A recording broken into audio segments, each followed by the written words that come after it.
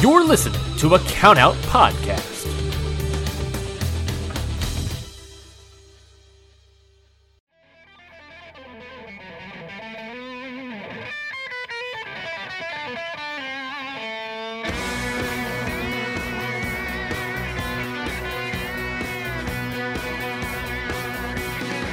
In 1991, the first ever G1 Climax was born.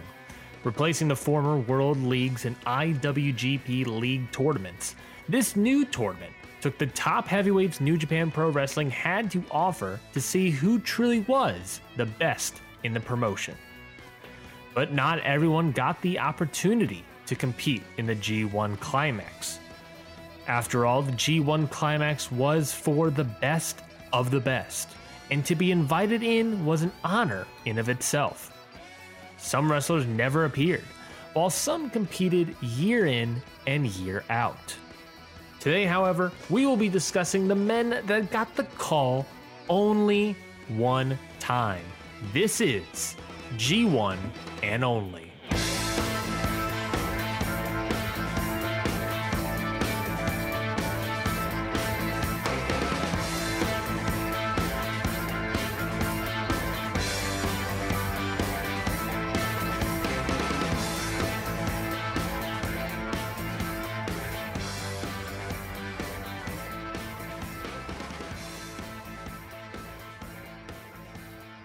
Welcome to G1 and Only. My name is Ryan Knightsey.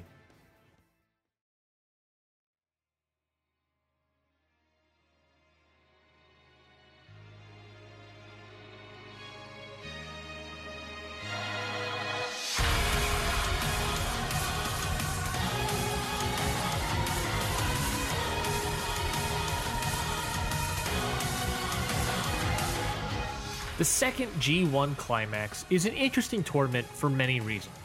Firstly, it is a 16-man, single-elimination style tournament. It wouldn't be the last time the G1 goes away from its now well-known round-robin format, but this is obviously the first. The second reason this G1 Climax is different is because this tournament was for the vacant NWA World's Heavyweight Championship.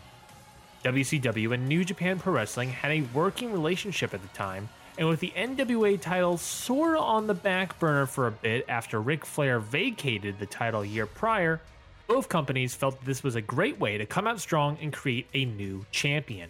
Lastly, and most prevalent to today's episode, is that for half of the wrestlers in this tournament, this will be their one and only G1 Climax appearance. That list of wrestlers are former Horsemen Barry Windham and Arn Anderson, New Japan Pro Wrestling regular Tony Halm, Jim Neidhart, The Barbarian, Steve Austin, Terry Taylor, and Rick Rude. Each of these 8 men had varying degrees of success in this tournament, and today we will discuss and grade every wrestler's performance in their one and only G1 Climax.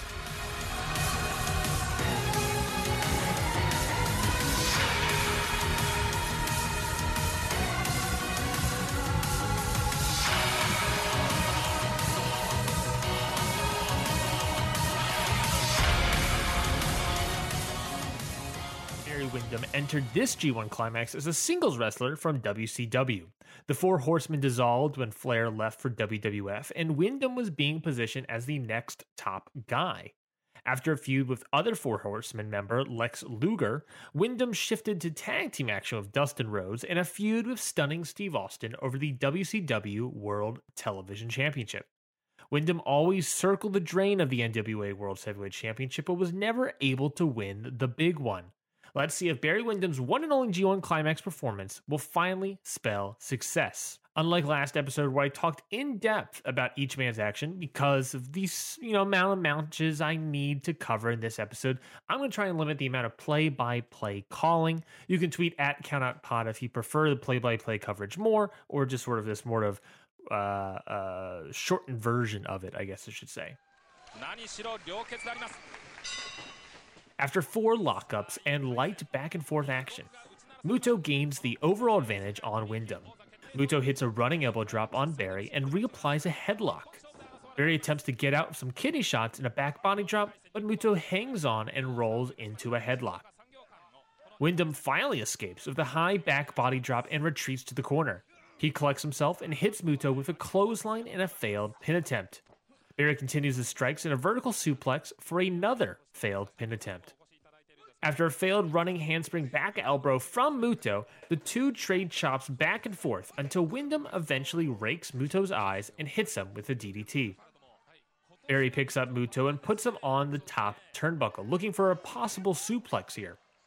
Muto, however, reverses by headbutting Wyndham off and goes for a diving crossbody off the top rope, but like the handspring back elbow, Wyndham had it scouted and dodges out of the way. Wyndham flexes to the crowd, which buys Muto enough of a breather to get a small package on Berry, but this fails. Wyndham immediately follows it up with a heavy strike, slam, and sadly a missed middle rope elbow drop. Muto Irish whips Wyndham and back body drops him once more. He then throws Wyndham into the corner and attempts the handspring back elbow again, but this time he connects. Realizing it connected, Muto quickly jumps to the top rope and the crowd erupts. One Muto salt later, and bing bang boom, Keiji Muto wins round 1.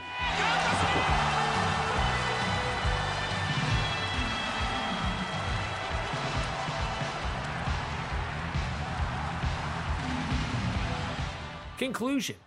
Barry Windham here just looks so out of place. At the time, Windham was a former Four Horseman, a burgeoning top babyface for WCW. But in my opinion, he kind of looked like nothing here. He kind of just looked like any sort of dude. It appeared that the Japanese crowd had no idea who Windham was, and it made an already tough match harder to watch. Speaking of tough matches, this match really showed the lack of chemistry these two had together. To be fair, this was Barry's first and only singles match in New Japan Pro Wrestling history, and his only singles match against Muto. However, they just couldn't find anything special here, whether it's the crowd not really maybe caring for Barry Windham, or Windham himself not really caring about the match. Either way, this stunk. Following this G1 Climax appearance, in 1993, Barry Windham will actually take on the Great Muta for the NWA World's Heavyweight Championship and win the belt there. It only took a full 6 months to turn these things around. Barry Windham's G1 and only grade, D.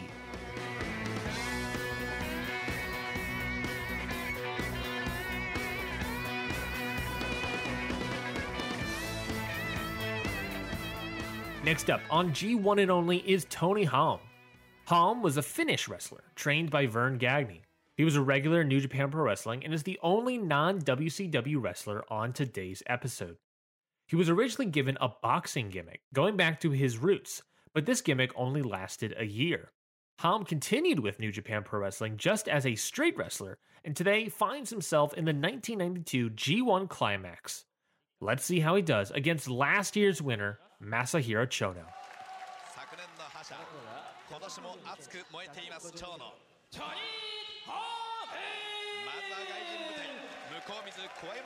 Halm and Chono began this match with a basic lockup, but Halm immediately broke it up with a gut punch, uppercut, and blow to the head of Chono. Chono fell hard to the match as Tiger Hattori scolded Halm for the closed fist punch. Chono rises at the count of 8, very slow, getting up even after the count is over. Halm continues the confident domination with various gut punches, splashes, taunts to the crowd. At one point, Halm grabs Chono by the neck, raises him up into the air, and then slams him back down. A very impressive spot to show off Halm's power. This feels almost like, to me, I'm watching a Brock Lesnar match. Just domination within MMA style, bringing in the heat from the crowd. Halm picks up Chono and Irish whips him into the ropes. Chono dodges a shoulder block but misses the second on his rebound. Halm taunts to the crowd, making fun of Chono's pain. Halm then grabs Chono and lifts him into a stalled vertical suplex for 7 seconds. He then follows this move into a Samoan drop and goes for a pin but doesn't get it. A pissed off Halm yells at ref Tiger Hattori to count faster. Halm then throws Chono into the ropes where Chono just collapses. No rebound, he just sort of falls apart and rolls to the outside. After taking a 15-second breather, Chono returns to the ring and Halm continues his punishment. Holm throws Chono into the corner and goes for another running splash, but Chono dodges out of the way for his first chance of a comeback. Chono back body drops Holm, followed up by 3 kicks to the head of Tony Holm. Holm but then gets back up and goes for a wild desperation clothesline, but Chono dodges, causing Holm to fall to the outside. Chono then baseball slides Holm into the barricade, but Holm comes back and sucker punches Chono in the gut 3 times.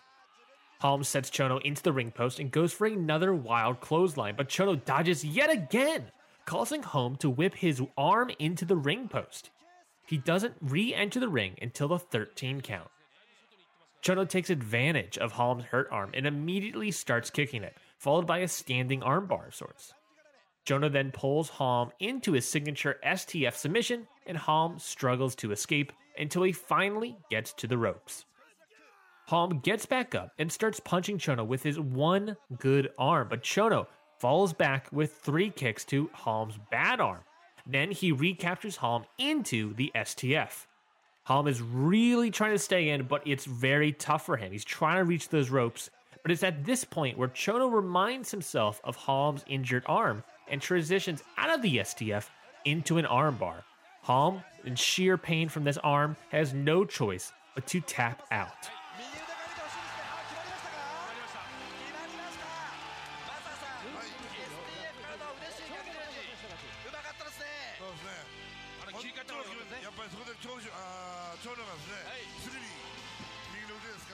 Conclusion. Before I discuss my thoughts on Tony Holm's G1 Climax, I just want to say that my thoughts on this match are based on how he appeared in this match with Chono. Like everyone else on this list, I don't really discuss and go into their personal lives, just their wrestling career. You know, sort of we're separating the art from the artist, I guess, if you will. I know that Tony Holm is sort of a very controversial figure behind the scenes and also post-wrestling. And there's a great show called Pro Wrestling Stories where you can learn more. They did a really great episode just about Tony Holm and about all of his craziness behind the scenes. So I definitely recommend go checking that out. Back to the review of this match. I mentioned it before, but this story really reminds me of a Brock Lesnar match. You've got the guy in Tony Holm, big, beefy dude, MMA background, buzz cut hair, just pummeling fan favorite Masahiro Chono.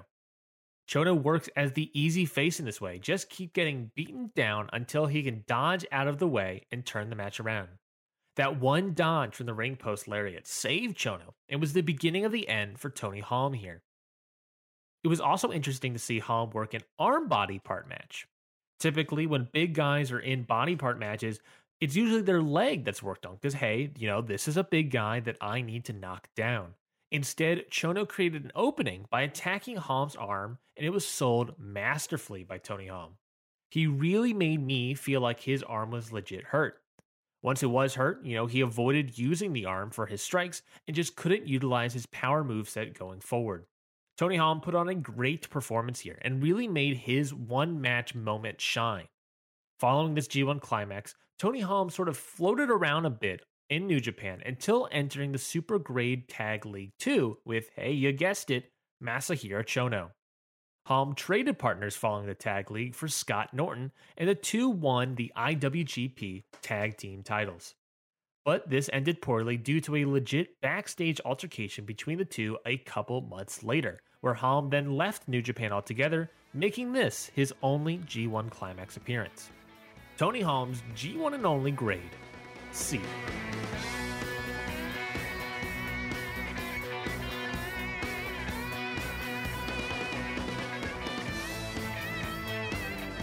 Next, we have Jim Neidhart and the Barbarian. The reason they are lumped together here is simply because the latter half of the first round of the 1992 G1 Climax apparently didn't make tape. After some digging, I discovered that there may be a DVD out there that has these matches on fan cam footage, but I can't confirm that. One website says that yes, it is fan cam footage. The other website says that the results are just shown and not the matches themselves. I don't know why New Japan wouldn't tape their matches or maybe even release their matches, but maybe that's just me thinking with a content-oriented brain, as we all do in 2020, I guess, at this point. I'm sure they tried to, maybe they even did, but just never sort of released it. So who's to say?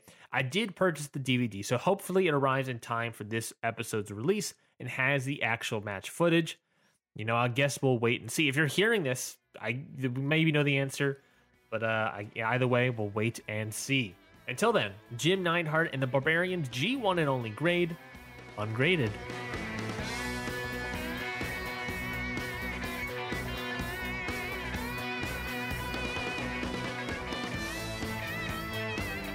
Continuing the double entry idea, next up is Arn Anderson and stunning Steve Austin. The reason these two are paired up here is, well, because they were paired up for this tournament. Both men's first round match was against each other. So before we find out how they did, let's get some backstory before the match.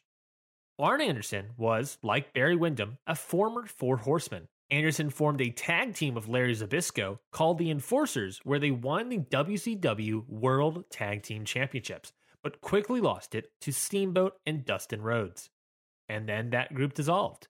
Anderson then formed a team with Bobby Eaton and joined a faction managed by Paul E. Dangerously called the Dangerous Alliance. One member of that faction was Stunning Steve Austin. Austin was a two-time WCW World Television Champion and even entered this tournament champion after defeating Barry Windham for the title in May 1992. Austin was still a mid-carder at this time, so him winning the tournament and becoming a double champion would surely make him a star. Anderson and Austin never faced each other once before this match, but now these two members of the Dangerous Alliance were set to fight in Japan in the G1 Climax.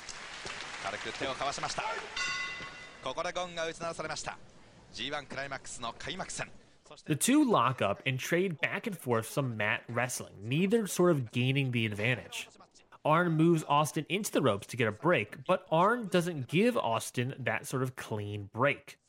Arn Anderson runs off the ropes, attempting a shoulder block, but Austin beats him to it, following it up with an elbow drop. Arn rolls out of the ring, and when Austin tries to grab Arn and bring him back inside, Arn strikes Austin twice in the head.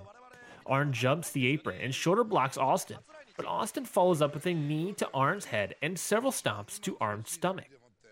Austin then picks up Arn Anderson and attempts to hit his face into the ring post, but Anderson counters and bangs Austin's head instead into the corner, followed by choking Austin's head with the ring ropes themselves. Remember, these guys are teammates in the same heel faction. Arn Anderson re-enters the ring, jumps to the mid-rope, and goes for a diving clothesline, but Austin reverses this with a lariat of his own. Austin puts Arn back into a headlock as both men breathe and sweat hard.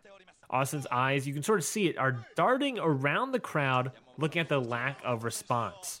Knowing his comments about crowd energy later in his life, I'm sure Austin hated the traditionally silent New Japan fandom. Anderson pushed Austin into the ropes, and Austin responds with a running shoulder block. A drop down and a leapfrog later, Austin catches Arn and throws him down to the ring and attempts a Boston Crab. Looks like somebody has been studying his New Japan history. Arn escapes the hold and leaves the ring. Upon returning, Austin strikes Arn. Austin throws Arn into the opposite ring corner, then somersaults into a shoulder block. Sadly for him, Arn had scouted and dodged the move. Now back in control, Arn Anderson attacks Austin's arm with a slam and an arm lock to the grounded Austin. Arn picks up Austin and uses the ropes to attack Austin's arm, then slaps another submission hold to Austin's arm, looking for that submission victory. Arn climbs the middle rope. He goes for some sort of move, but Austin puts his feet up, nailing Arn in the face, popping the crowd with a laugh. Stunning Steve Austin then picks up Arn Anderson and hits him with a spinning lariat. Austin goes for the pin, but it is not enough. Austin throws Arn into the ropes again, but Arn catches Austin and calls for a DDT, but Austin scouts it and reverses the move into an elbow drop. Austin then throws Arn into the ropes again, grabs him, flapjacks him, and hangs him on the ropes. One stun gun later, and Steve Austin wins the first round of the G1 Climax.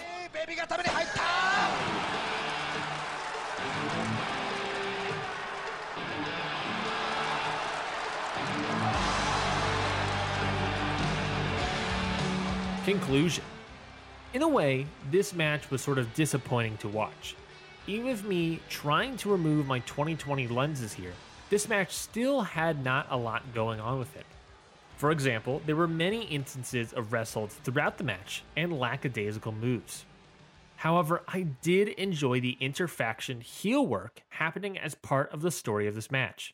The two shook hands at the start, continuing the respect they have for each other, but also were hard heads when it came to clean breaks, leaving the ring, attacking opponents when entering the ring, and so on. It wasn't chicken shit heel behavior, but rather two tough, mean sons of guns going at it to see who's better. Additionally, according to one blog I found online, it is believed that Austin and Anderson spent the previous night drinking in a town near the arena, which honestly sounds plausible due to who the rumor's about. If the night of drinking led to a worse match, who's to say, but for me, this was just a fine bout. It's also interesting to note that this match was the second of any G1 and only wrestler to win a match and the first to win by pinfall. Granted, he beat another G1 and only wrestler, but you take the wins, Ryan, where you can. Steve Austin wins this match, moving along in the G1 Climax. So for now, let's say goodbye to Arn Anderson and his G1 Climax appearance. Following this match, Arn Anderson would continue to make tours and appearances in New Japan Pro Wrestling due to the partnership between New Japan Pro Wrestling and Arn's home promotion of WCW. Back in WCW, Arn would reunite with Ole Anderson and Ric Flair, now joined by Paul Roma, to relaunch the Four Horsemen. But this version quickly fell apart. Arn would later join the Stud Stable faction, helmed by Colonel Rob Parker, again teaming up with Steve Austin. Arn would win the TV title for a final time and restart the Four Horsemen again until retiring in 1997. After WCW was purchased by WWF, Arn became a road agent for many decades until he was eventually released in 2019. Then he joined All Elite Wrestling in the same year. Arn Anderson's G1 and only grade, C-.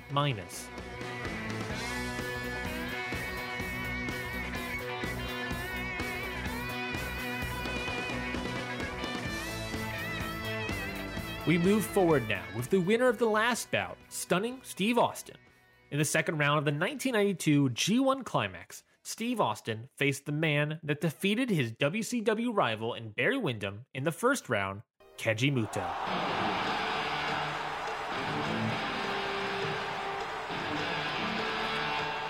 As Stunning Steve entered for his second round match, I think it's fair to say that as a guy who loved Big Van Vader's theme music, Austin's here is just as kick-ass. You really got to check it out. I tried to look it up as his own individual track on YouTube, and I just couldn't find it. So you're going to have to find and seek out the match just to hear Steve Austin's New Japan theme. This match is Austin and Muto's first match ever against each other in singles competition. For me, this is such a great match to look back on. Here, these guys are being positioned as the stars of tomorrow for both WCW and New Japan Pro Wrestling. This is a platform for these two to showcase what's to come for the next generation. The two shake hands, and we begin. The match opens with a lot of even back and forth mat wrestling action. This was similar to the Arn Anderson match opener, but it made sense there because the two men were in the same faction. Here, Austin and Muto are on the same playing field. Austin body shots Muto into the corner with his shoulder, fists, and elbows.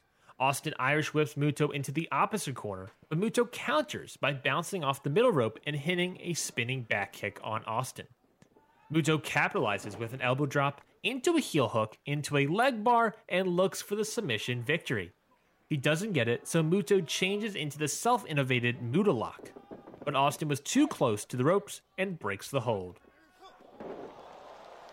Austin captures Muto's leg and trips him, transitioning into a headlock, but Muto transitions out of that into an arm lock immediately, then into the leg capture setup for the Muta Lock.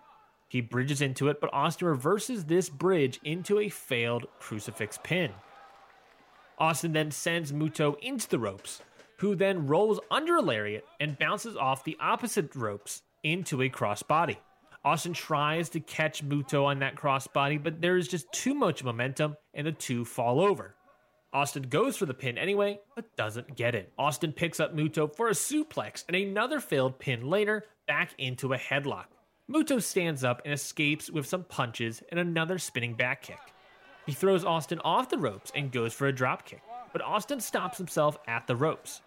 Austin goes for a chinlock, knee and back combo, and the now downed Muta, but Muto reaches the ropes again. Austin answers by Irish whipping Muto into the corner and going for that rolling shoulder block, but just like with Arn Anderson, Keiji Muto had this scouted and got out of the way. Muto follows up with a back body drop and takes the time to catch his breath. He grabs Austin, throws him into the opposite corner, and goes for his own flashy move, the cartwheel back elbow. But here, Muto lands the move. Muto jumps to the top rope and goes for a Mutosault, but Austin dodges. But Muto does land on his feet and hits a dropkick on Austin, causing Austin to fall to the outside. Keiji Muto hits a diving crossbody to Austin, and then throws Austin into the barricade and goes for that cartwheel back elbow again.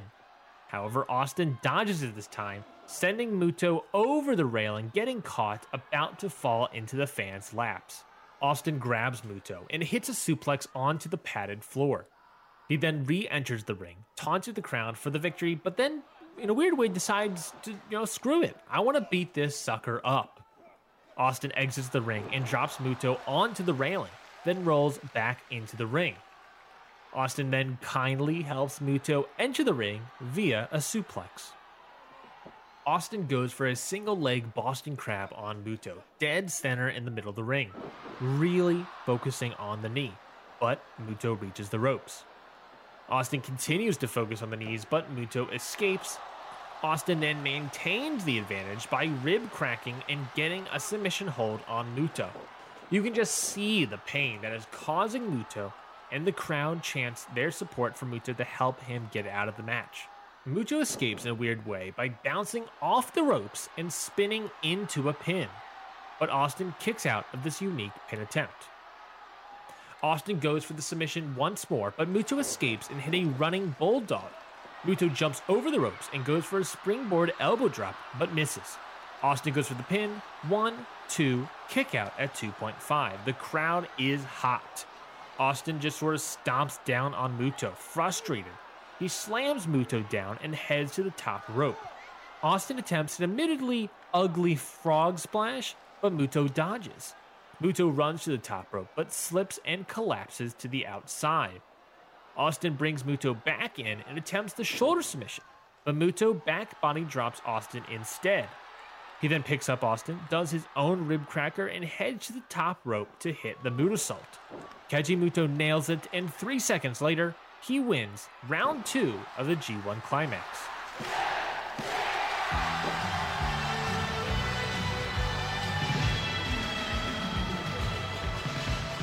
Conclusion. If you're looking for the legendary Stone Cold versus Great Muta match, then this, quite frankly, isn't it. This match was two very similar and equal mid-card wrestlers from different companies vying to see who is better. And on Japanese soil, Keiji Muto wins. The pair faced off 3 more times across both New Japan and WCW, with their singles record ending in a 3-1 record, leaning towards Muto. Despite their partnership and defeating a champion, Muto never challenges Austin for the WCW TV Championship. Probably couldn't anyways, because Austin ends up losing the title 1 month later to Ricky the Dragon Steamboat. This match between the two was very good for the time it was. There was some mess ups, but nothing awful. After this, the Dangerous Alliance disbanded, and Austin started a tag team with Flying Brian called the Hollywood Blondes. They would be successful until Pillman is injured, causing Austin to become a single star once more and join Parker's stud stable. After a few WCW US title reigns, Austin is fired by Eric Bischoff and heads to Extreme Championship Wrestling and then WWF, where he became the $1 Million Champion upon his debut. From there, Austin won a different tournament called the King of the Ring, Cuts a promo, bing bang boom, a superstar is born and upon this world. And Austin 316 started stomping mud holes around the globe. Steve Austin's G1 and only grade, C+.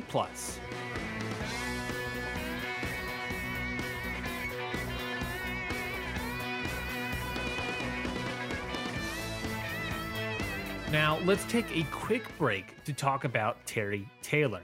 Before his one and only appearance in the G1 Climax, Taylor was sort of bouncing around the different territories for a number of years. He would work for NWA, UWF, WCCW, WWF, WCW, and back to WWF over the course of 11 years. The longest he was at a wrestling promotion before this G1 appearance was 5 years with the NWA. The reason for these many changes is unclear to me, but I don't think being moved around all over the place doesn't look good. Maybe, whether it's behind the scenes stuff, whether it's just loyalty, I don't know. But hey, them's the territory days, baby. When Terry Taylor arrived in New Japan, he was working for WCW. There, he was a former WCW World Six-Man Tag Team Champion and a former United States Tag Team Champion with Greg Valentine. Now he's entering the 1992 G1 Climax for the first time in a first-round match against Hiroshi Hase.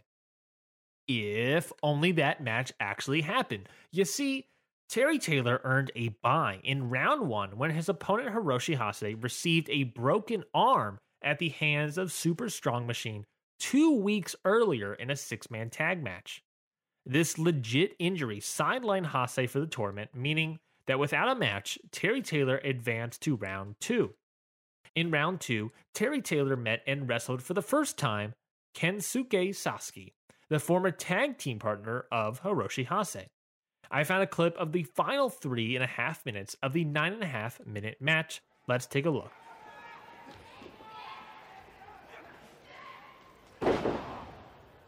We open the match with Terry Taylor in control. He slams Sasuke down and hits a slow running elbow and gets a failed pin.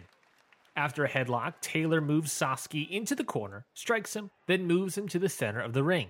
But Sasuke rolls him up into a small package but doesn't get the win. Taylor quickly gets up and pops Sasuke in the jaw twice. The crowd starts to get louder, rooting for Sasuke to get out of this long heat segment. Taylor picks up Sasuke and slams her near the corner. He goes up to the middle rope, poses, then comes down for a splash hard on Sasuke's knees, missing. Sasuke picks up Taylor and slams him down, then follows up with a running elbow drop for a failed pin attempt. Both men get up and Sasuke hits a side suplex. Sasuke then gets to his feet first and throws Taylor into the ropes and drops down for a back body drop. But Taylor counters, grabbing Sasuke with a waistlock and performs a sit-out powerbomb for a 2 count. The crowd is even hotter now. Sasuke gets up and Irish whips Taylor and performs a power slam. He taunts to get that extra finisher and power arm drags Taylor for the win.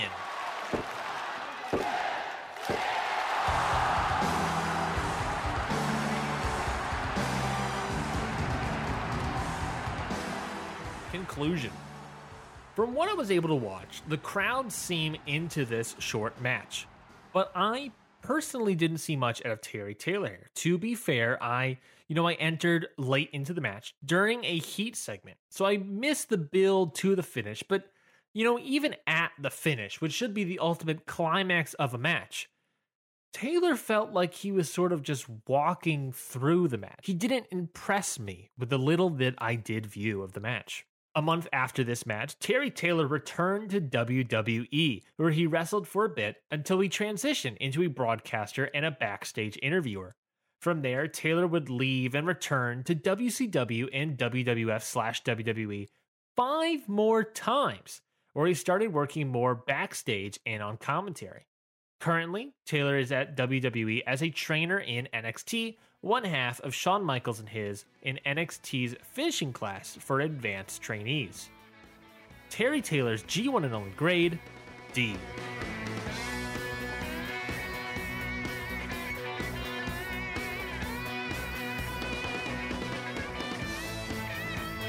Finally, to wrap up on our tour through the 1992 G1 Climax, we end at the last of the 8 wrestlers on our list, Rick Rude. Before his appearance in the G1 Climax, Rude was a popular mid-card act in WWF, but after a dispute with Vince McMahon, left to WCW and became the head of the Dangerous Alliance, where he became the WCW United States Champion, a title he held entering this tournament. Previously, I stated how the latter bracket of the first round did not seem to make tape, meaning this match was seemingly not filmed and released to the public. We do know, however, that Rude won his first round match against Super Strong Machine in 11 minutes and 54 seconds.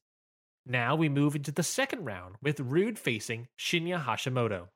Like many other matches in this tournament, this was a first time ever match between Rude and Hashimoto. As Rude makes his entrance, we see Medusa by his side. The clip cuts to Hashimoto's entrance, but right before it cuts, we see Rude reaching for the microphone. I can only imagine to hear a Rick Rude cutting a promo in Japan, it had to have been lovely. When Hashimoto enters the ring, he points down Rude. Rude draws his fist ready for a fight, but Hashimoto scares him off with a high roundhouse kick. He doesn't hit him, he just wants to know that he isn't taking Rude lightly. As the bell rings, the match begins.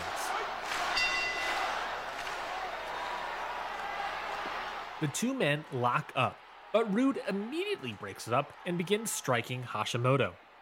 Rude sends Hashimoto into the ropes, but Hashimoto reverses with strikes of his own that send Rude to the outside. Rude re-enters the ring very slowly as Hashimoto looks to strike him, and Hashimoto immediately does. Kick after kick after kick, Hashimoto drops Rude into a rib cracker and stretches him out. Rude rakes Hashimoto's eyes to escape once again. Back on the offense, Rude knees Hashimoto into the stomach and goes to lift Hashimoto, but Rude's back gives out, giving Hashimoto a chance to bounce back with a huge lariat and a 2 count. Hashimoto continues to beat down Rude and attempts a running, spinning back kick into the corner, but Rude dodges. Rude then jumps up to the middle rope and clotheslines the back of Hashimoto's head, then locks in that camel clutch in the dead center of the ring. It's here that the camera catches that Hashimoto's nose or possibly his mouth has begun to bleed. Hashimoto then tries to power his way out of Rude, but Rude sees this and drops himself on Hashimoto's back. Rude does his signature hip swivel to the crowd, and then his back gives out. Rude rushes to the top rope and hits a drop kick on Hashimoto and a close 2 count. He then strikes Hashimoto, but Hashimoto absorbs the blows and comes back with punches and kicks of his own, followed by a vertical suplex.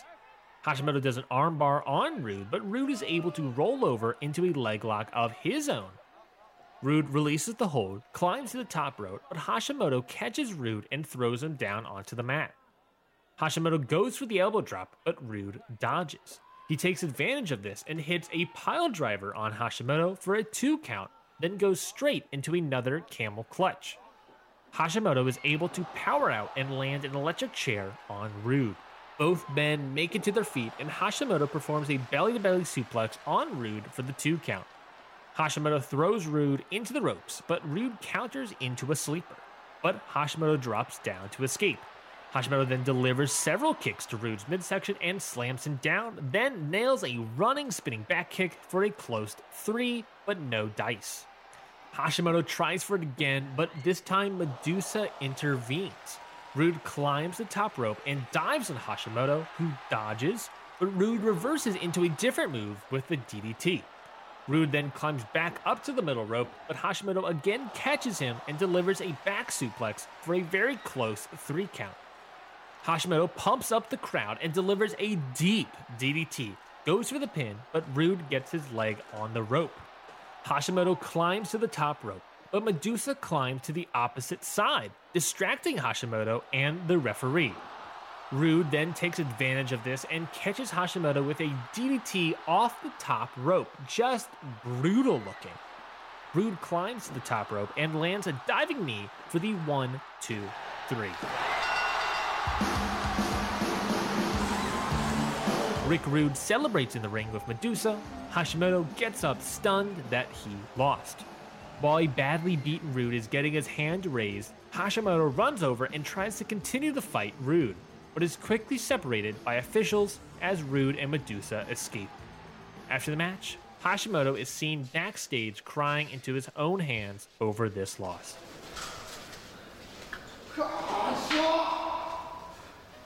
Conclusion.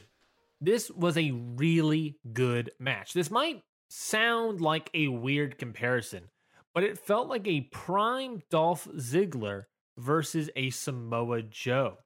You know, the cheap, kind of sleazy heel with great mat skills and selling, taking on a massive, strike-heavy man. Medusa was also used masterfully as a manager in this match, causing only 2 distractions, one of which that led to the finish of the match. Personally, I enjoy managers that are in the background, but are extremely helpful with their clients. You know, she wasn't constantly involved in this match, and Rick Rude was able to hold his own, and Medusa only got involved to distract Hashimoto at key moments, which then helped highlight Rick Rude more as the star and not Medusa. The focus was on Rude here. A year and a half later, Rick Rude and Shinya Hashimoto would face once more at Hyper Battle in 1994, where Hashimoto earned his win back. With this victory, Rick Rude moved into the semifinals, the only American and G1 and only wrestler to do so. There, he met Kensuke Sasuke. This match was also difficult to find online, so if you're hearing this, like I said before, DVD has also not come in the mail, so below I will talk about the final 5 minutes of Rude and Sasuke 19-minute match. We start with Rude in a deep sleeper hold, wheeling his arms frantically to get out. He finds that out by dropping himself into a sort of stunner. The 2 men get up, trade blows back and forth, with Rude cutting off Sasuke's momentum with a eye rake. Rude then chokes Sasuke on the ropes, much to the chagrin of ref Tiger Hattori. Rude then follows up with some small hip thrusts towards Tiger. In what has become a very popular Twitter account, Rude runs off the ropes and Sasuke counters with an atomic drop on Rude. What more can I say about the sell? Head to @RickRudeSales on Twitter to see what we're dealing with here. Sasuke slams Rude's head to the ground, then literally throws Rude into the corner 3 times, then Irish whips Rude into the opposite side, drop kicks him, then hits a running bulldog. Sasuke picks up Rude for a back suplex and pin, but Rude kicks out. Sasuke power slams Rude and gets a 2.5 count. He then climbs to the top rope, looking for something to stop Rude, but Rude closes him off and delivers a superplex to Sasuke and gets the 2 count. Rude picks up Sasuke and slams it down, setting up for his top rope knee drop, straight to Sasuke's dome. He then climbs the top rope again and delivers that same knee drop once more, this time to the back of Sasuke's neck.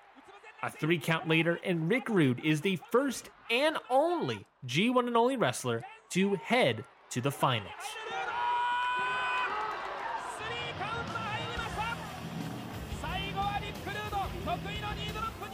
Conclusion. In these final 5 minutes, this match really impressed me.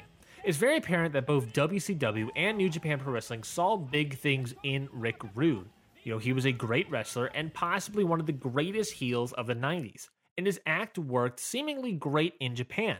He knew how to work the foreign crowd and was incredibly smooth in the ring. Rude and Sasuke face each other 3 more times on WCW house shows and 1 time on WCW Saturday Night, where Sasuke picked up the victory. Finally, we move into the final match of this very long episode of G1 and Only. Again, thank you all for staying with me here. If you like the show, please consider both subscribing and reviewing the show on Apple Podcasts. I would greatly appreciate it. In Ryogoku, on August 12th, 1992, Rick Rude enters the finals of the G1 Climax, the only non-Japanese wrestler to do so, against last year's winner Masahiro Chono to crown a new NWA World's Heavyweight Champion.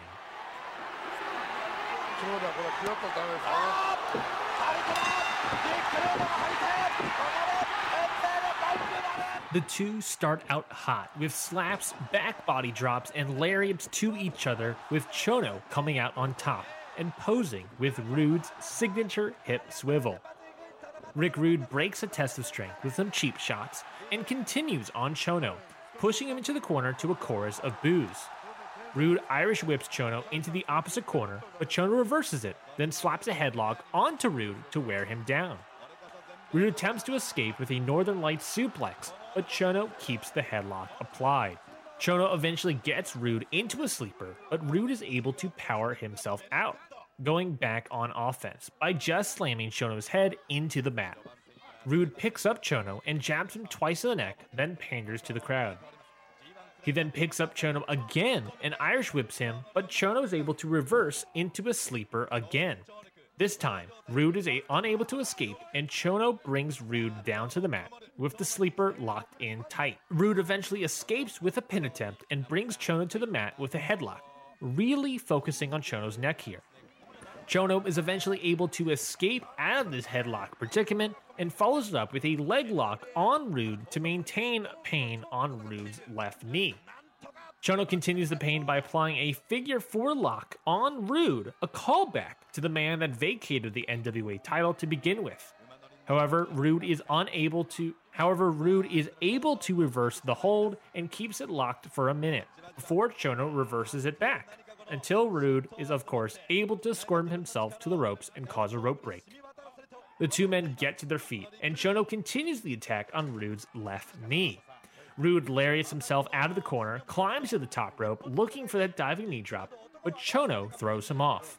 Chono picks up Rude's left leg and applies the single leg Boston Crab, but eventually transitions into an armbar to really try and separate the shoulder from the socket. Rude is able to escape and hit a pile driver on Chono for a close 2. Chono rolls to the outside, but Rude follows him, throwing Chono back inside to try and hit the diving knee drop, but Chono stands up, causing Rude to switch to a diving strike and then a lariat. To a chorus of boos, Rick Rude swivels his hips to the crowd, giving the fans what they paid for.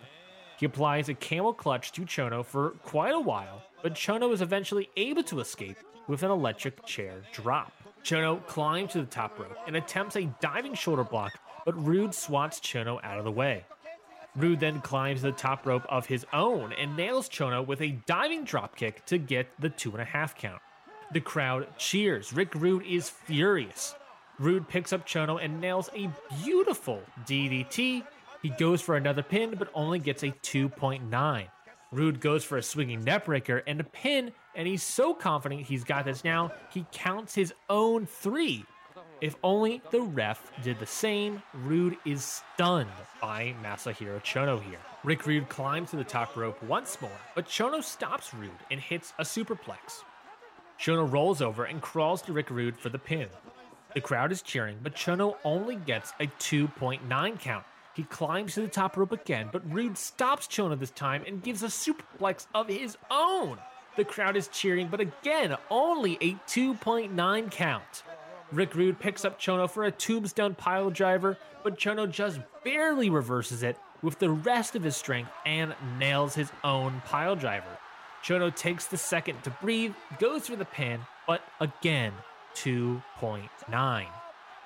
Chono and Rude get to their feet, but collapse into each other on the ropes, similar to when tired boxers just go to the ropes to both catch their breath. Chono Irish whips Rude, but Rude reverses it with a sleeper of his own. Rude brings Chono to his knee, but Chono is not out. He springboards off the ropes and lands on top of Rude and goes for a pin attempt, but doesn't get it. Rude, tired of all of this, just slams Chono's face into the mat. What more does he have to do here? After a couple of strikes, Rude Irish whips Chono and goes for a back body drop, but Chono catches himself on the ropes. Chono goes for a kick, but Rude pushes Chono back. Chono goes for another, but Rude pushes back again. Chono goes for a third boot and gets it. Chono gets to his feet and hits a back body drop on Rude. He locks in the STF. Rude realizes how close to the ropes he is and grabs him. Rude gets up, hits another pile driver on Chono. Refusing to pin him, Rude drags Chono over to the corner. climbs to the top rope and nails the diving knee drop for the first time in this match. Medusa cheers for Rude on the apron, which actually distracts the referee. Rude goes for the pin and starts counting for himself. The referee is late, giving Chono enough time to kick out. The crowd is unglued. Rude picks up Chono and starts jabbing Chono in the neck again. He Irish whips Chono again, but Chono reverses it with a back body drop that puts Rude into a modified STF, a move Chono innovated called the FTS. The crowd is off their feet, but Rude is able to crawl to the bottom rope, then roll out to the safety of the floor.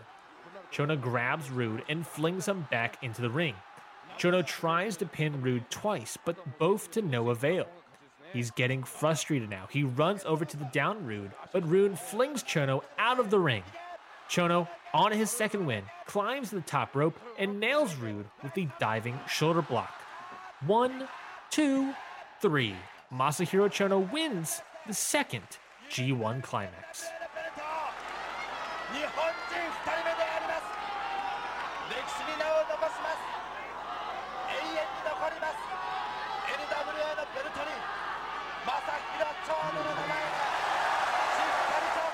Conclusion. Rick Rude's run through the 1992 G1 Climax was top-down amazing. Not only on the kayfabe level of being the first non-Japanese wrestler to reach the finals, but each match that had been talked about today told a great story. From the style clash and managerial usage against Hashimoto to the equal playing field bout with Masahiro Chono, Rick Rude truly established himself as a solid foreign heel in the New Japan landscape. This may sound like a strange comparison, but watching Rude gave me a lot of Jay White vibes. Great worker, great look, light heel shenanigans, especially in that 2019-2020 Jay White work. When Jay White as a character wants to go out there and prove himself, he will. And I got the same vibe from Rick Rude here in this tournament. Sadly, Rick Rude did not win the 1992 G1 Climax, and it truly astonishes me why he never got called back into other G1 Climaxes, especially being someone who made it all the way to the finals. I've come up with a couple of possible reasons why that might be. First, the nature of this tournament to begin with was to crown a new NWA World Heavyweight Champion, which was kind of a WCW belt. Seeing that Rick Rude was contracted with WCW at the time, to work New Japan, he would have to have a contract that allowed him to work outside dates independently, or conversely, be on a joint tour with WCW, which of course, based on that cage match history, whether or not his contract allowed him to take outside bookings, Rick Rude did not do. Now, WCW and New Japan were in a joint partnership at the time, so if New Japan wanted Rude to compete in the G1 Climax, it could have been possible, but this of course is all pure speculation. Secondly, New Japan kept the idea of a quote-unquote foreign talent by working with promotions like War and Pro Wrestling Fujiwara Group. Adding Rude into the mix could have been interesting, but it's understandable for next year's G1 for New Japan to want to work with other local companies. Lastly, and definitely the most important point here, is that in 1994, Rick Rude faced Sting at New Japan's Wrestling Dotaku. There, Rude challenged Sting for the WCW International World Heavyweight Championship. It's at this event where Sting performed a dive to the outside on Rude, causing Rude to fall back and get injured when he landed on the corner of a raised platform. Despite finishing the match and winning the title, it was revealed that the injury suffered was too severe and Rick Rude was no longer able to wrestle. It's incredibly sad to see Rick Rude's career cut short due to an injury, especially since both WCW and potentially New Japan saw a lot in the 36-year-old. However, while wrestling for New Japan, and especially in this star-making performance of the 1992 G1 Climax, Rick Rude made the best of his short amount of time. Rick Rude's G1 and only grade, A. The G1 and only wrestlers in the 1992 G1 Climax was overall sort of a mixed bag. You had highs and lows, but despite all of that, it was incredibly interesting to watch WCW wrestlers Even some that were about to become huge names wrestle in New Japan Pro Wrestling. It may have been only a one-off performance for many of the wrestlers, but it was truly worth seeing these men work in front of the Japanese crowd and wrestle New Japan's house style. Definitely worth the watch.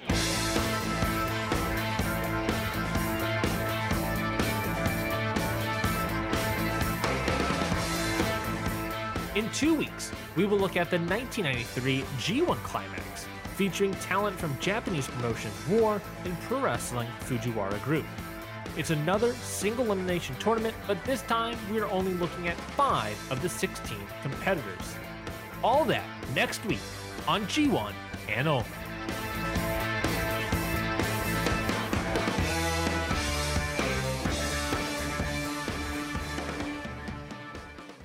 Why pay more for a separate CoQ10 supplement?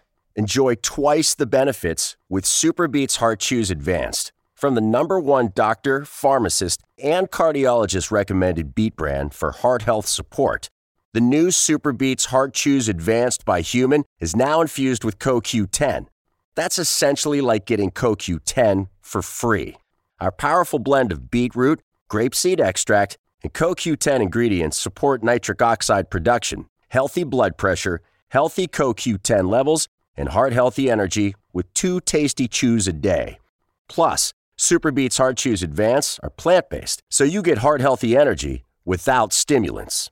For a limited time, get a free 30-day supply of SuperBeets Heart Chews on all bundles and 15% off your first order by going to RadioBeets.com and using promo code DEAL. That's Radio, BEETS.com, code DEAL.